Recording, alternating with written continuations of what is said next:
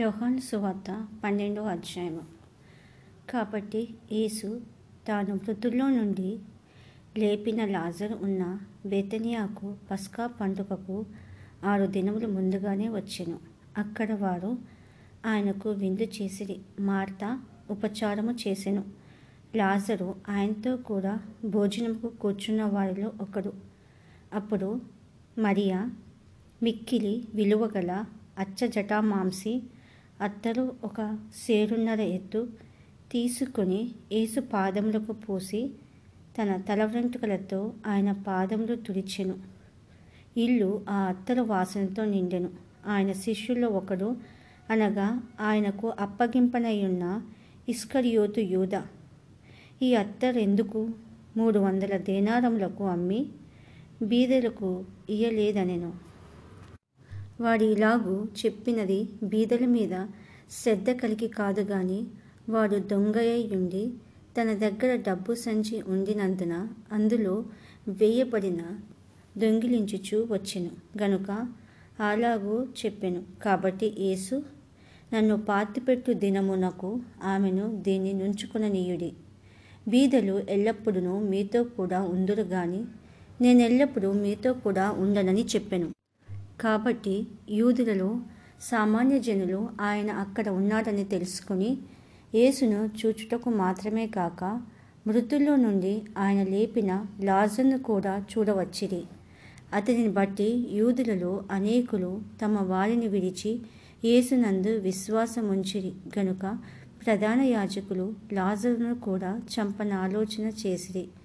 మరునాడు ఆ పండుగకు వచ్చిన బహుజన సమూహము యేసు యెరూషలేముకు వచ్చుచున్నాడని విని ఖర్జూరపు మట్టలు పట్టుకొని ఆయనను ఎదుర్కొనబోయి, జయము, ప్రభువు పేరట వచ్చుచున్న ఇశ్రాయేలు రాజు స్తుతింపబడును గాక అని కేకలు వేసిరి.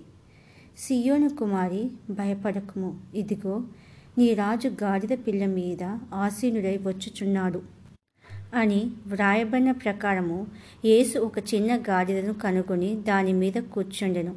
ఆయన శిష్యులు ఈ మాటలు మొదట గ్రహింపలేదు గాని యేసు మహిమపరచబడినప్పుడు అవి ఆయనను గూర్చి వ్రాయబడి ఉన్నాయని వారు ఆయనకు వాటిని చేసిరని జ్ఞాపకముకు తెచ్చుకొనిరి.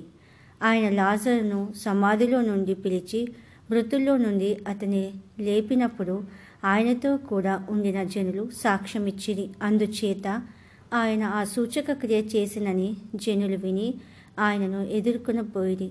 కావున పరిసయ్యులు ఒకరితోనొకరు, మన ప్రయత్నములెట్లా నిష్ప్రయోజనమైనవో పోయినవో చూడుడి, ఇదిగో లోకము ఆయన వెంట పోయినదని చెప్పుకొనిరి.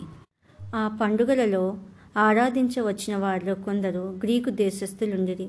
వారు గలిలయలోని బేత్సెదా వాడైన ఫిలిప్పు నొద్దకు వచ్చి, అయ్యా, మేము యేసు చూడగోరుచున్నామని ఆయనతో చెప్పగా ఫిలిప్పు వచ్చి ఆంద్రేయుతో చెప్పెను. ఆంద్రేయును ఫిలిప్పును వచ్చి యేసుతో చెప్పిరి. అందుకు యేసు వారితో ఇట్లనెను, మనుష్య కుమారుడు మహిమ పొందవలసిన గడియ వచ్చి ఉన్నది. గోధుమ గింజ భూమిలో పడి చావకుండిన ఎడ్ల అది ఒంటిగానే ఉండును, అది చచ్చిన ఎడ్ల విస్తారంగా ఫలించును. తన ప్రాణమును ప్రేమించువాడు దానిని పోగొట్టుకొను. ఈ లోకములో తన ప్రాణమును ద్వేషించువాడు నిత్యజీవము కొరకు దానిని కాపాడుకొనునని మీతో నిశ్చయముగా చెప్పుచున్నాను. ఒకడు నన్ను సేవించినలా నన్ను వెంబడింపవలెను. అప్పుడు నేను ఎక్కడ ఉందునో అక్కడ నా సేవకుడు ఉండును. ఒకడు నన్ను సేవించినలా నా తండ్రి అతన్ని ఘనపరచును. ఇప్పుడు నా ప్రాణము కలవరపడుచున్నది. నేనేమందును, తండ్రి, ఈ గడియ తటస్థించకుండా నన్ను తప్పించుము. అయినను ఇందుకోసమే నేను ఈ గడియకు వచ్చి తిని, తండ్రి, నీ నామము మహిమపరచమని చెప్పెను. అంతటా నేను దానిని మహిమపరచి తిని మరలా మహిమపడుతును అని ఒక శబ్దము ఆకాశం నుండి వచ్చెను. కాబట్టి అక్కడ నిలుచుండి వినిన జన సమూహము ఉరిమెను అనిరి. మరికొందరు, దేవదూత ఒకడు ఆయనతో మాట్లాడిననిరి. అందుకు యేసు, ఈ శబ్దము నా కొరకు రాలేదు, మీ కొరకే వచ్చెను. ఇప్పుడు ఈ లోకమునకు తీర్పు జరుగుచున్నది. ఇప్పుడు ఈ లోకాధికారి బయటకు త్రోసివేయబడును. నేను భూమి మీద నుండి పైకెత్తబడిన ఎడల అందరినీ నా యొద్దకు ఆకర్షించుకొందునని చెప్పెను. తాను ఏ విధంగా మరణము పొందవలసి ఉండెనో సూచించుచు ఆయన ఈ మాట చెప్పెను. జన సమూహము, క్రీస్తు ఎల్లప్పుడూ ఉండునని ధర్మశాస్త్రము చెప్పుట వింటిమి. మనుష్య కుమారుడు పైకెత్తవలెనని నీవు చెప్పుతున్న సంగతి ఏమిటి? మనుష్య కుమారుడు ఆయన ఎవరని ఆయనను అడిగిరి. అందుకు యేసు, ఇంకా కొంతకాలము వెలుగు మీ మధ్య నుండును. చీకటి మిమ్మును కమ్ముకొనకుండునట్లు మీకు వెలుగు ఉండగానే నడువుడి. చీకటిలో నడుచువాడు తాను ఎక్కడికి పోవచ్చున్నాడో ఎరుగడు. మీరు వెలుగు సంబంధులు అగునట్లు మీకు వెలుగు ఉండగానే వెలుగునందు విశ్వాసం ఉంచుడని వారితో చెప్పెను. యేసు ఈ మాట చెప్పి వెళ్ళి వారికి కనబడకుండా దాగి ఉండెను. ఆయన వారి ఎదుట ఇన్ని సూచక క్రియలు చేసినను వారు ఆయన యందు విశ్వాసముంచరైరి. ప్రభువా, మా వర్తమానము నమ్మిన వారెవడు? ప్రభు యొక్క బాహువు ఎవరికి బయలుపరచబడెను అని ప్రవక్త అయిన యెషయా చెప్పిన వాక్యము నెరవేరినట్లు అది జరిగెను. ఇందుచేత వారు నమ్మలేకపోయిరి. ఏలయనగా వారి కన్నులతో చూచి హృదయములో గ్రహించి మనస్సు మార్చుకొని నా వలన స్వస్థత పొందునట్లు ఆయన వారి కన్నులకు అంధత్వము కలుగచేసి వారి హృదయములు కఠినపరిచెను అని యెషయా మరి ఒక చోట చెప్పెను. యెషయా ఆయన మహిమను చూచినందున ఆయన గూర్చి ఈ మాటలు చెప్పెను. అయినను అధికారులలో కూడా అనేకులు ఆయన యందు విశ్వాసముంచిరి కానీ సమాజములో నుండి వెలివేయబడుదుమేమో అని పరిసయ్యులకు భయపడి వారు ఒప్పుకొనలేదు. వారు దేవుని మెప్పు కంటే మనుషుల మెప్పును ఎక్కువగా అపేక్షించిరి.